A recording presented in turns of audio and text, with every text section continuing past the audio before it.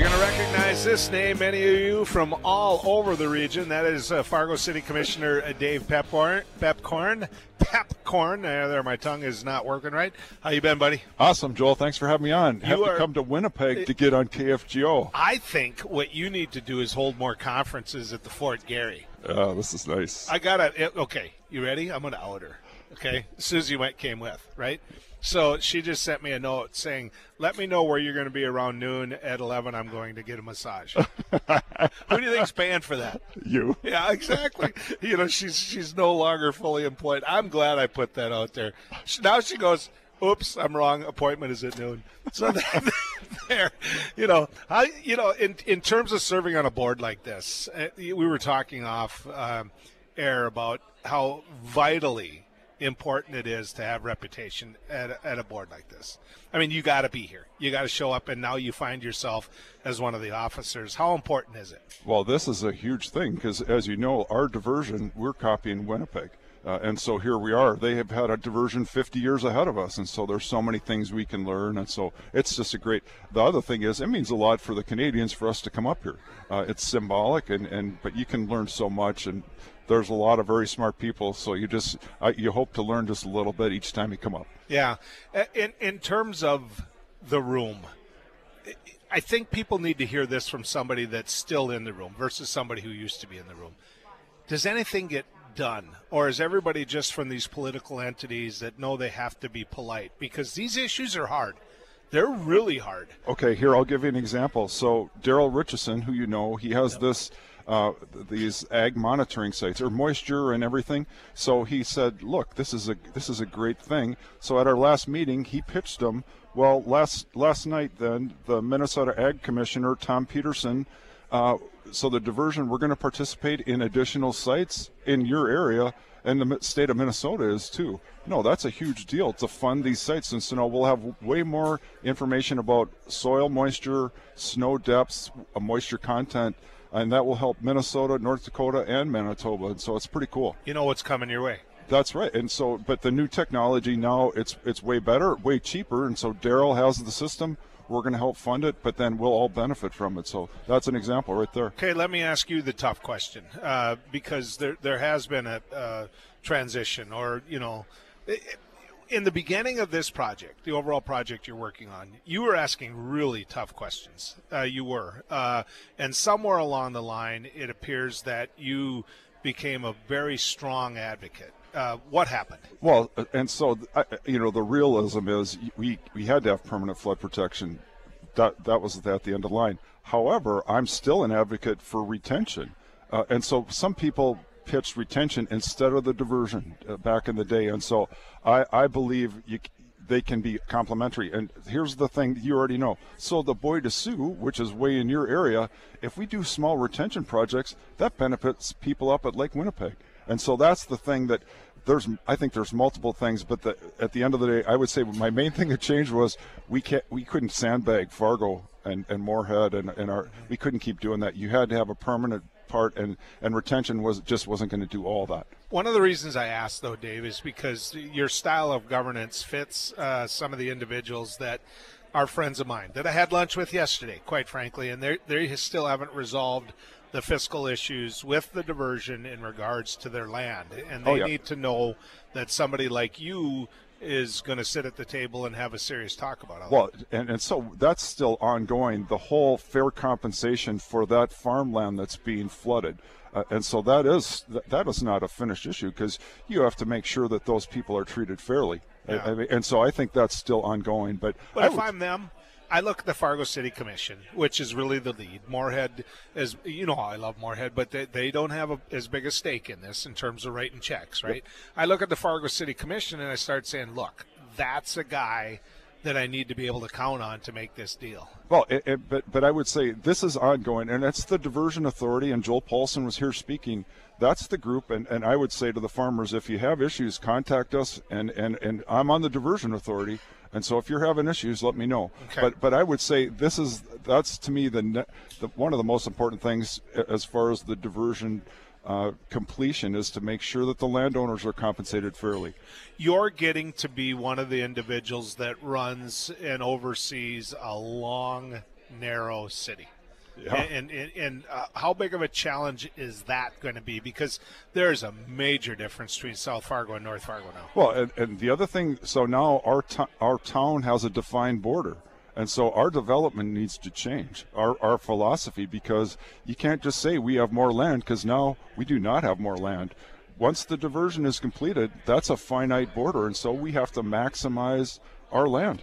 Yeah. That's just... Is there any talk in any of the meetings or any of the subcommittee? Is there any talk about how you can move up rather than out? Well, and the other, it's infill. If you look in downtown Fargo, for example, we got lots of empty space, and we need to have more dense. We need to have more dense housing because we have we can't just keep sprawl. So you come in here to these meetings, and you and I both know this. When you look at Fargo, you think big. You think like the big boy on the block. And you're in this room with a lot of people who represent small watersheds, small towns, and I mean, how do you stop from them feeling bullied?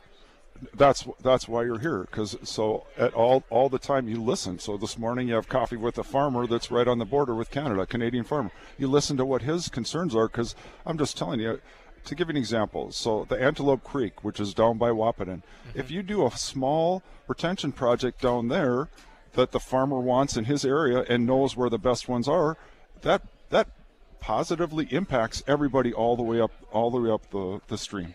I remember some years ago, it also involved pheasant hunting, to be fully honest about this. But Tony Gehrig and I got in a pickup, and we had served in the Senate together, and he wanted to see the Wild Rice River. He wanted to see where potential retention was in the Wild Rice River, and we just drove it, and I knew it, and I knew it because I grew up in it. And when you looked at it, it wouldn't have meant huge differences in what could be a terrible spring for Fargo, but it didn't mean a difference.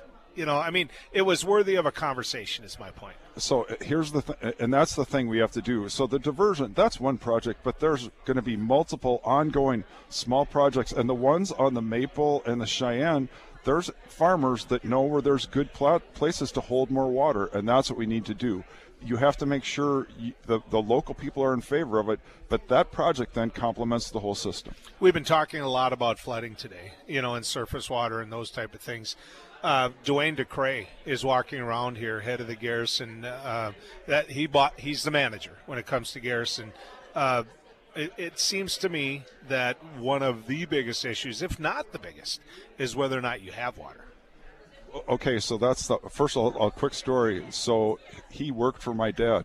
Really? Small world it is, like 50 years ago. So anyway, but was that Pettibone or where was it? No, it was in Fargo. Okay. My dad had a company called Valley Chemical, right. But anyway, so what it is, the water supply project that we're working on, that will benefit everybody up the Red River as well. Because if the river isn't flowing through Fargo, then it's impacting all the way up to Winnipeg. And so the Red River Water Supply Project is very important for us in the city of Fargo, but it's also for everybody at this meeting. What are you doing as a Fargo City Commissioner to make sure that the water that gets to Lake Winnipeg, because in talking to the Canadians over the last day here, one of their biggest concerns is the water quality in Lake Winnipeg. What are you doing to make sure that what you're sending them isn't bad? Well, and that's goes back to this. The more retention you have, the more of these projects, the improved water quality. And so that I would say that's going to be our next big issue to focus on. And that's at this conference, that's one of the major focuses. So we do that. I mean, as far as the city of Fargo, we do testing with all of our wastewater and all that, and we are required to. But that's part of what the Red River Basin Commission is about, is water improving water quality. Do you trust each other? Well, that's the beauty of this, is we're all in the same boat. And so it's you were in the room. It's a huge mix of people from all different, and they're experts, and there's political, and there's farmers. But that's why I'm on this, and I love it. I love being a part of it because it's a lot of really smart people, and we're all trying to do the best we can. This comes in from a South Dakota area code, but Commissioner, this gets and plays into what you've been saying here. Be sure to consider the Coteau Hills of South Dakota. We have a large snowpack here also. And here's the other thing. I believe there's sections of South Dakota that should be at this meeting because there's water that comes from South Dakota into the Red River Basin. And so the same thing. Are we doing some retention projects in that area? And the more little ones you do, you already know. So Colin Peterson led a couple of big projects where there's retention, I think, south of Breckenridge. Well, those things all have a cumulative effect.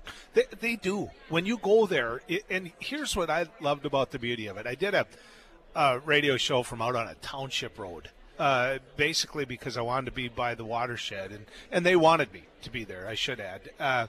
But the point was you had people in terms of farmers and ranchers that never, ever wanted it there. Never did. They fought it tooth and nail. This was the government ramming down exactly their throat. And then you had the wildlife community that wanted more. And in the end, neither one got what they wanted, and now they're happy with what they got. Isn't that – I mean, that's the way to describe it. And you have to compromise. Obviously, I'm not always the best guy for compromise, but the one thing you have to do, this is what I've learned, is the farmers know their land better than anybody. They also know where the best places to put small retention projects better than anybody. So to me, that's the next step as we start doing these small projects that are supported by the locals first, but we can help fund. I think that's a good thing. Fargo City Commissioner Dave Pepcorn is our guest. We're talking about some of these water issues here at the 40th Annual Conference. I've got just a couple more questions for you before the break. And Too Tall, be just patient with me. The people listening to you right now are a broad listening audience. Obviously, Montana affects Williston. Canada affects Williston. If you look at Minot, and of course, Minot, you got the mouse, you got call it what you want. Yep. I still call it the mouse. But then you look at the Missouri River, which never with Garrison was supposed to be a problem. What's your advice to all of them? Well, I think that this group is a good example of what you have to do. You all have to work together. Everybody has their own agenda, but if you seek common things that you can all work together on, that's success. But the Souris River is a good example. That's in Canada and North America. It's the same kind of thing. And you all have issues, and you don't always agree on everything, but to all of us work together is a good thing. But yeah, I mean, it does. It goes from one country in North America to another country in North America, but we're all North America. Absolutely. Right? And so working together on it is so important. Commissioner, you've always been accessible. I appreciate that. How are things at Fargo running? Love always in the air? Absolutely. And obviously, I love that pause. The thing I had to laugh at was the end of the world came when the Bison didn't win the national championship. It's like we were in the finals. That's a pretty good year. Yeah. Most teams would be very happy with that outcome, but in Fargo, man, it was the end of the world. Well, you're in the finals beat up about as bad as a football team can be, in fairness to the Bison. Serious. The only thing I would add is the Bison's biggest concern is how many butts are in the seats, and that we got to work on. Absolutely, but I would say don't give up on the 17 national championships in about 50 years. That's pretty good. That's pretty good odds. From a man who's got a couple of those rings on his fingers. Good to visit with you. Thanks for having me on, Joel.